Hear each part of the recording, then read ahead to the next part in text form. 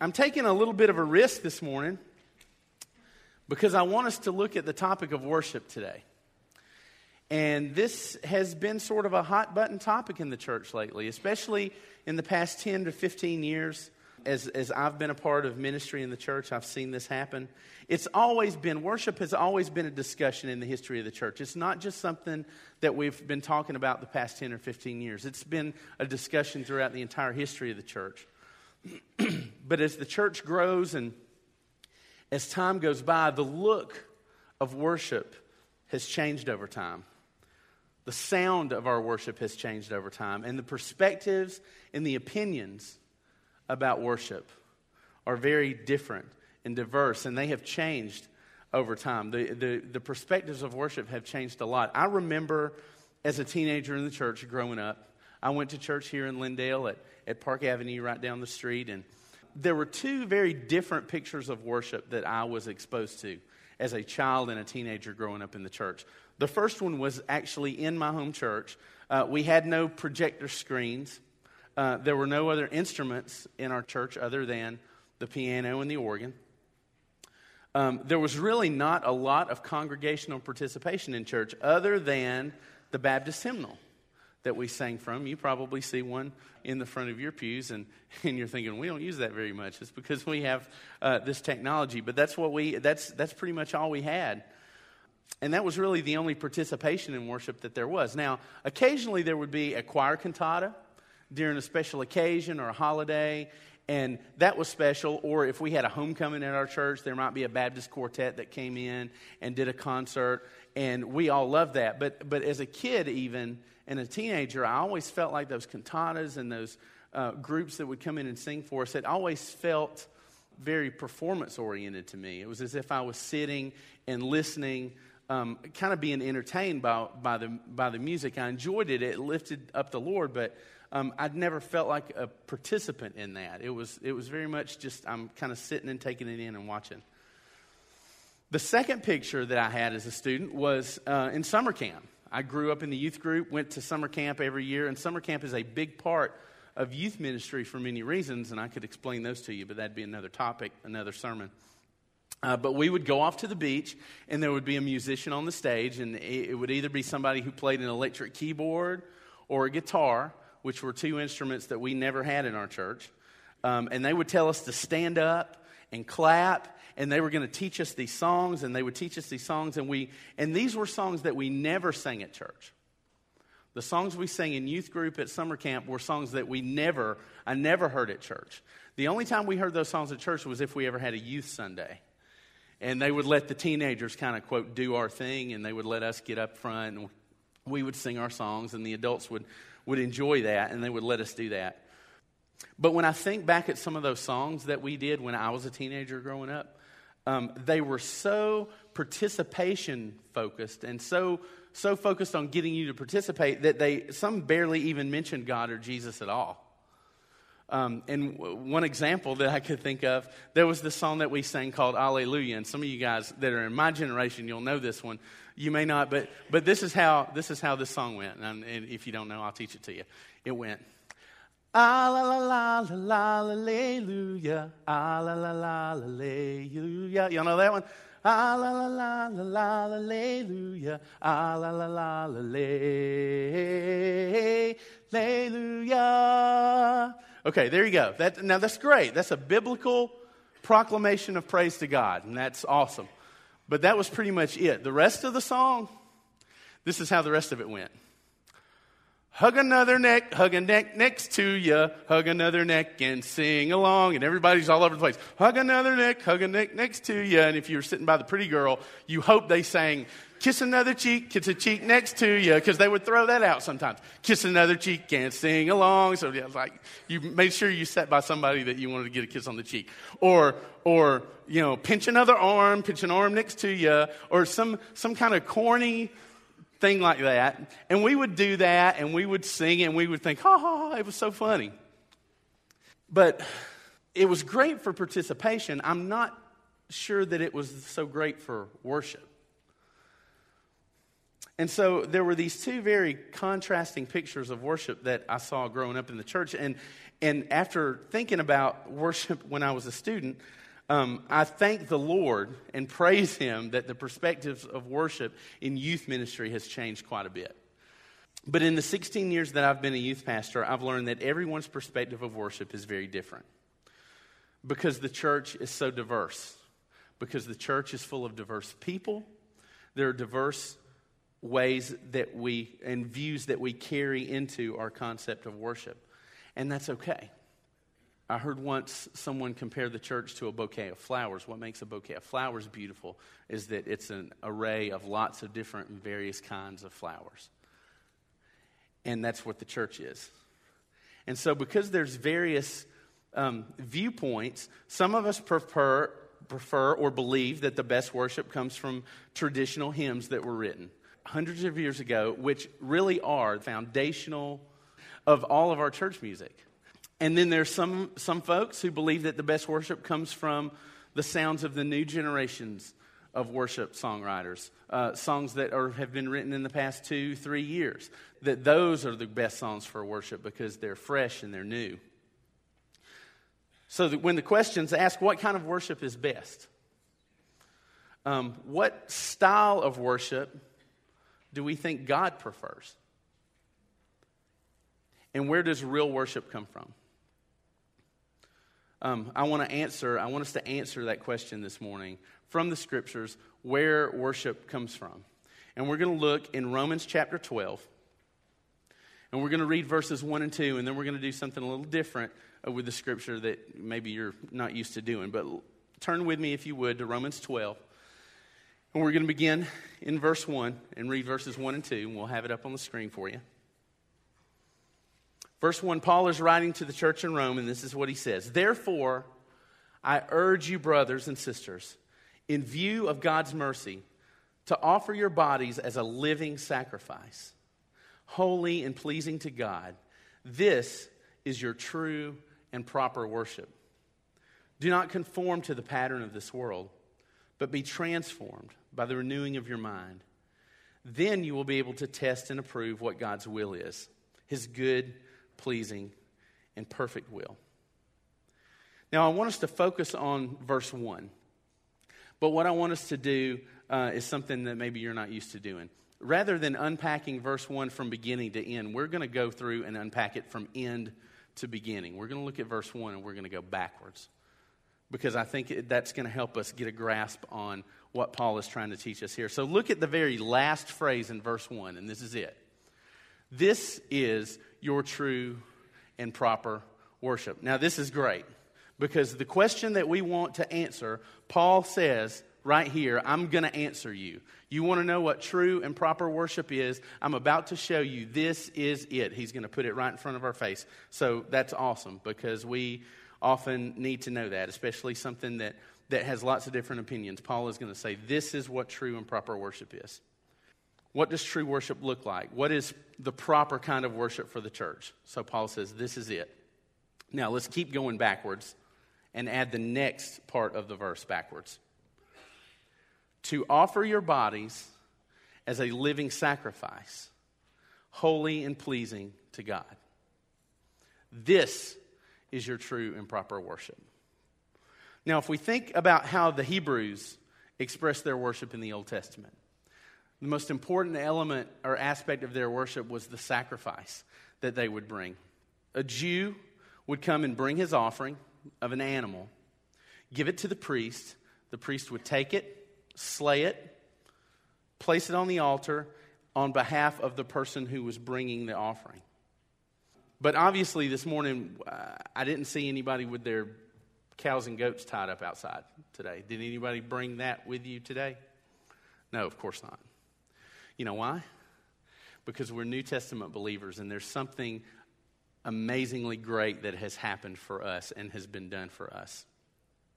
God, who is the object of our worship, has provided the sacrifice that is greater than any that we could bring on our own to meet His most holy and righteous standard. He has made His own Son, Jesus, the sacrifice. Amen? So there is no need for you to bring your animals to church with you to be a blood sacrifice. Jesus has been that already for us. And the Israelites would bring their animals, but those were not living sacrifices. Those were only living sacrifices as long as they were alive and they were brought to the altar. But once the priest took it and slayed it and killed it, it was no longer a living sacrifice. It was a dead sacrifice. And so once Jesus came and gave his life for us, he became that sacrifice. And Jesus' death was powerful enough to cover all sin for all time, for all people. So there's no more need for dead sacrifices. Jesus has met that requirement. So God has no desire for you to bring a dead sacrifice to him anymore. That's what Paul is saying in this verse. So if God doesn't want our dead sacrifices anymore, what kind of sacrifices does he want? Living ones. Ones that are alive. Worship that is holy and pleasing to God is worship that comes from a life that is being lived sacrificially for the glory of God. This is what Romans 12:1 says. And this is the thing about verse 1. Paul doesn't urge believers to only offer their mouths or their voices or their songs as sacrifices to God. But he says offer your what? Bodies. Now there's a all-inclusive nature to that word, bodies. He wants us to offer our hands that work on a daily basis, that earn a living, that serve people. He wants us to offer our feet, which is what takes us from place to place and where we choose to go and spend our time. He wants us to sacrifice our eyes to him, that we view the world with, and that we see things that are good and see things that are evil. He wants us to sacrifice our ears with which we hear and listen to the things of the world and the things of God. He wants us to sacrifice our minds that imagine the good and the bad that we may or may not do, that battleground of temptation. He wants us to offer our minds to him as a sacrifice. And yes, that also includes your mouth, because he says our whole bodies, our mouths express the things that are in our mind and the things that are in our heart. Offer your bodies. Now, where we often get it wrong, and what I'm fearful of, is that there are too many Christians who enter into worship on Sunday mornings only willing to sacrifice one or two parts of your body. Now, you may have come this morning being willing to sacrifice your feet as an offering to God because you rolled out of bed, especially you guys that got up and came and ate breakfast this morning. You rolled out of bed really early, and your feet hit the floor, and you came and you're here. And so you've sacrificed your feet maybe as an offering to God, but that's pretty much the extent of it. And some folks sit in church on Sunday morning and they think, well, I'm here, God. That's pretty awesome. You should be grateful. And then maybe some of us go a step beyond that and not just offering our feet, but we will offer our mouths. We'll come to church and we'll actually participate. And if the songs that we're singing on Sunday morning are good songs and we like them, then we'll offer our mouths as a sacrifice to God and we'll sing the songs. But if it's one that we not really are excited about or one that we really don't like that much or don't enjoy, we may take a break during that song and just give him our feet, not our mouths, because I just don't enjoy singing that song. I'm afraid that we may have fooled ourselves as Christians into believing that if we simply come with our feet and we simply sing songs with our mouth, that God is pleased with that he's satisfied with that's all he requires of us as worshipers. Just come and sing songs, and I'm happy with that. I think that we have to take note of a passage that's in the book of Amos. Amos chapter 5. Now, Amos is one of the minor prophets, and he's not one that gets quoted very often. But in Amos chapter 5, there is a powerful passage of Scripture in which the Lord is instructing the people of Israel. And what has happened is that Israel has become so consumed in their forms of worship, in their festivals, in their ceremonies, in their songs that they sing. And they've been fooled into thinking that those are pleasing to God when their life is no reflection of His glory at all. And He speaks to this in Amos 5. And this is what He says. And guys, this is powerful and this is strong. And this is hard to hear, but we need to hear it as believers. Verse 21, God says to the church there, to the Israelites, I despise your religious festivals. Your assemblies are a stench to me. Even though you bring me burnt offerings and grain offerings, I will not accept them. Though you bring your choice fellowship offerings, I will have no regard for them. Away with the noise of your songs. I will not listen to the music of your harps. But verse 24, but let justice roll on like a river, righteousness like a never-failing stream. Now, this is a heavy word from God to His people. And so if you can't catch what He's trying to say in that, what I want to do really quickly is let's take this and put it into 21st century American church vernacular. And I believe this is what God would say to us if this applied to us during this time. And you can decide for yourself whether this applies to you or not. God would say to us as His people today in this culture, your Sunday morning best, your dress-up clothes, your orders of worship, your hymns, your Hillsong worship songs, your banners, your raised hands, your Lord's Supper services, and your out-loud amens mean absolutely nothing to me. Because your everyday life does not glorify me and make my righteousness known to the people around you. Paul says that true and proper worship is the living sacrifice of our whole person. Now, don't get me wrong. Don't think that God is saying He doesn't like it when we sing songs to Him. Of course He does. But if we're only singing songs, and the songs are not an expression of a life that is being sacrificed to God Monday through Saturday, then when we come in here on Sunday and sing our songs, God says, that's really empty. Here's the big truth. I didn't give you notes and blanks to fill in. I just want you to write things down as the Lord impresses it on your heart. But this is a big point here. Worship is not a scheduled event. Worship is a perpetual lifestyle. And I'm afraid too many of us have completely gotten that all wrong, including me. Now, Paul continues, and he says, he's told us so far that a lifestyle of worship that brings glory to God in every part and every aspect of every day of our lives that we live is what true and proper worship is. He's brought us to that point. Now, he's going to tell us there's a secret, but it's not so secret. Where does a perpetual lifestyle of worship come from? How do we get to the place where that characterizes our lives? Look at the very beginning of verse 1. Here's the answer. Therefore, I urge you, brothers and sisters, in view of God's mercy. There it is. That's your answer. A sacrificial lifestyle of worship comes from the grateful heart of someone who has clearly seen the mercy of God on their own life.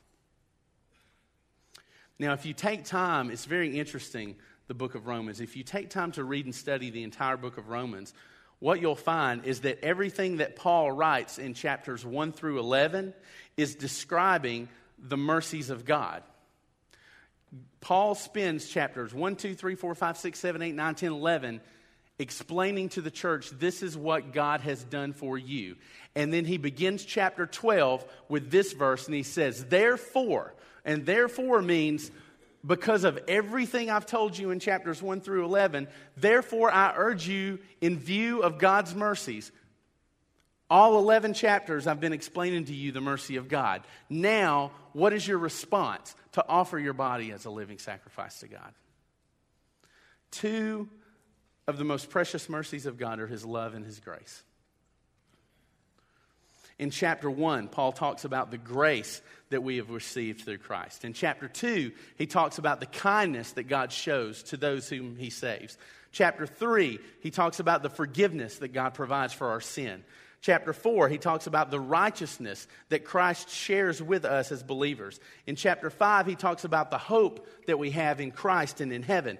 In chapter 6 and 7, he talks about the freedom that God provides us from our sin. Chapter 8, he talks about the Holy Spirit who dwells in us and intercedes to the Father for us. In chapter 9, he talks about the glory of God and how God shares his glory with those that he saves. And in chapter 11, he talks about the sovereignty of the mercy of God. Grace, kindness, forgiveness, righteousness, hope, freedom, the Holy Spirit, glory, sovereignty, and mercy. What else do we need to respond to God in worship? A great song? Really? That's what we're waiting on.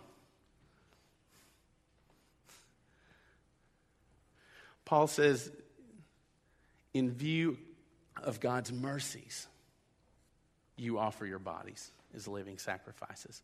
We will only have the ability and the desire to worship God if we have experienced firsthand the mercies of God. Apart from the mercies of God, there is no worship. There may be songs, there may be raised hands, there may be ceremonies, but there's not worship. If we're believers and we've come into a place of worship together to respond to the mercies of God, and we don't, either because we choose not to or because we justify reasons why we can't. Have you ever been guilty of that before? Well, I just can't worship today because of this or because of this or something. This hinders my worship, something in the room, something I'm hearing, something, or either we just choose not to because we just don't feel like it. If that's what we do, it's not because the music's not good. And it's not because the sermon is weak and doesn't feed you. It's not because the wall's painted the wrong color. If you come into corporate worship and you don't worship, it's simply, and you're a believer, it's simply because you've forgotten the mercies of God. You've forgotten how graceful God has been to you. It's not because the songs weren't good or the message wasn't good. It's because your heart has forgotten. Men, I'll speak to the men for a second. Do you ever forget how beautiful your wife is? Ladies, do you ever forget how much you love your husbands? Parents, those of you who have kids, do you ever forget how amazing your kids are? I do.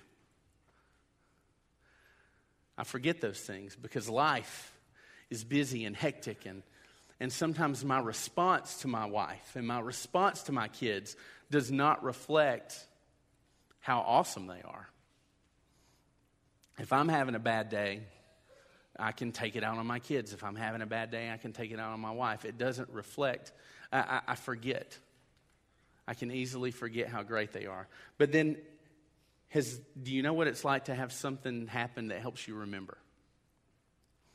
Say you're at a class reunion or you're around people who've never met your wife, and one of your old buddies from high school says to you, your wife's across the room, and he says, "Man, your wife is gorgeous.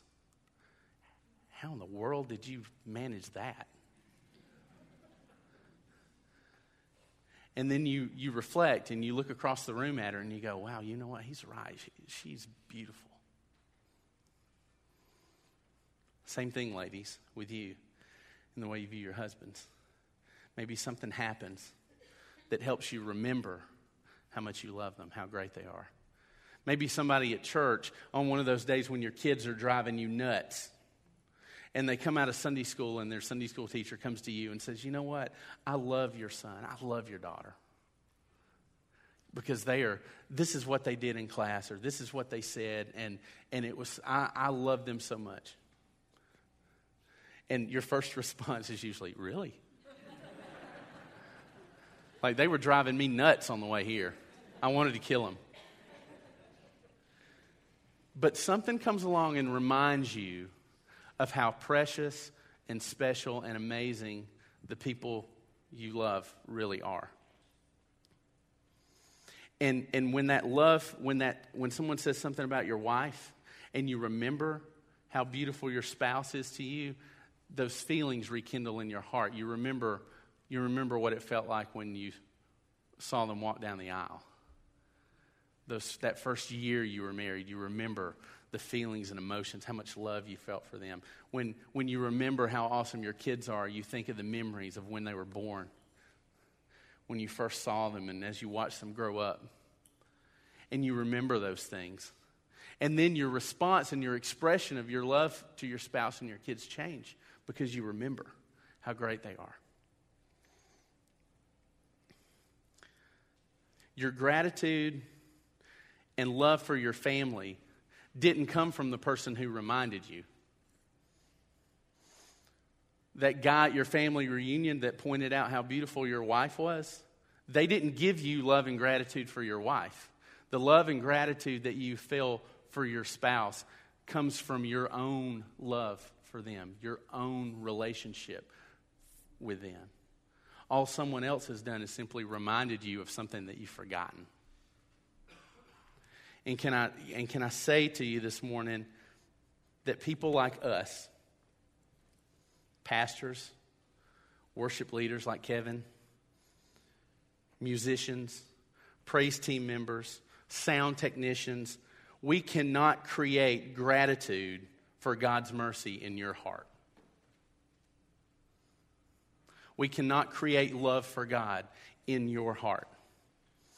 Our job is to remind you of how amazing God is so that you spend the entire week leaving here remembering His mercy and giving your whole life to Him in worship all week long, and then you come back in here next Sunday, and because you've offered your body as a living sacrifice all week long, you come in, and it doesn't matter what songs we're singing, it doesn't matter what color the wall is, or what the preacher's preaching about, because you've already worshiped all week long, and you come in, and you're like, whatever you got, whatever you want to remind me of about how great God is, I'm good with it, because He really is great.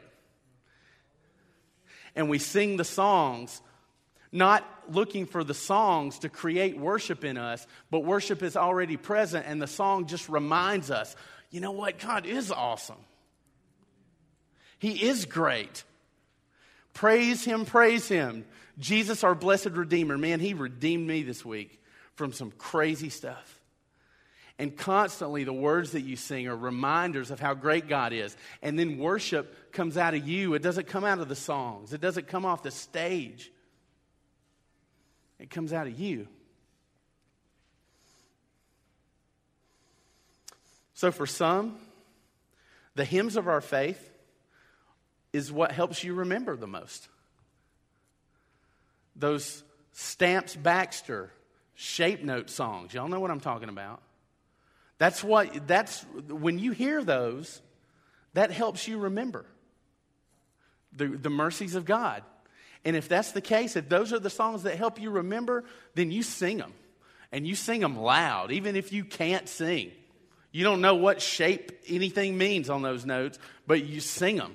And sing them loud. But let your singing be a response to the mercy of the God you're singing about, not just the song that's talking about God. Do you see the difference? Let your response of worship be because of what God has done, not because of the way the song makes you feel.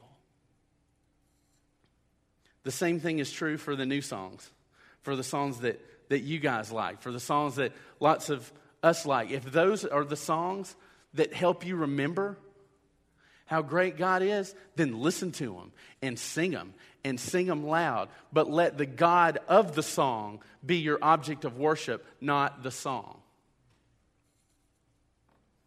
When you raise your hand during a song, don't raise your hand because musically this is the part of the song where it builds up and this is the part where I feel like I'm supposed to raise my hands. Holy, holy, holy is the Lord God Almighty. Well, that's when everybody raises their hands, right? No.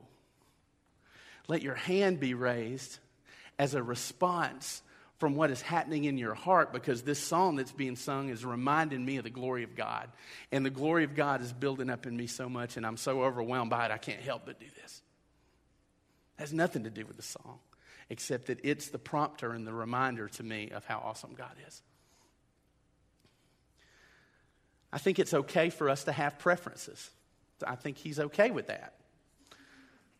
I really think that if we were to come to God and He were to be able to come here today and we were to put Him on the stage and ask Him, God, what songs do you like for us to sing and worship? I think God would look at us and say, you know what? I really don't care. Sing whatever you want to sing. Because it doesn't matter to me what songs you're singing. As long as your worship is for me and the songs that you sing glorify me, and the songs that you sing prompt a response in your heart to me, sing whatever you like. I really don't care. Worship does not come from hymns. Worship doesn't come from worship bands or stages or lights. Worship doesn't come from a building or the atmosphere that you create in it. Worship doesn't come from tradition. Neither does worship come from new innovation. And worship does not come from suits, ties, skinny jeans, or V-neck t-shirts. Worship does come from the hearts of people. Worship does come from overwhelming gratitude.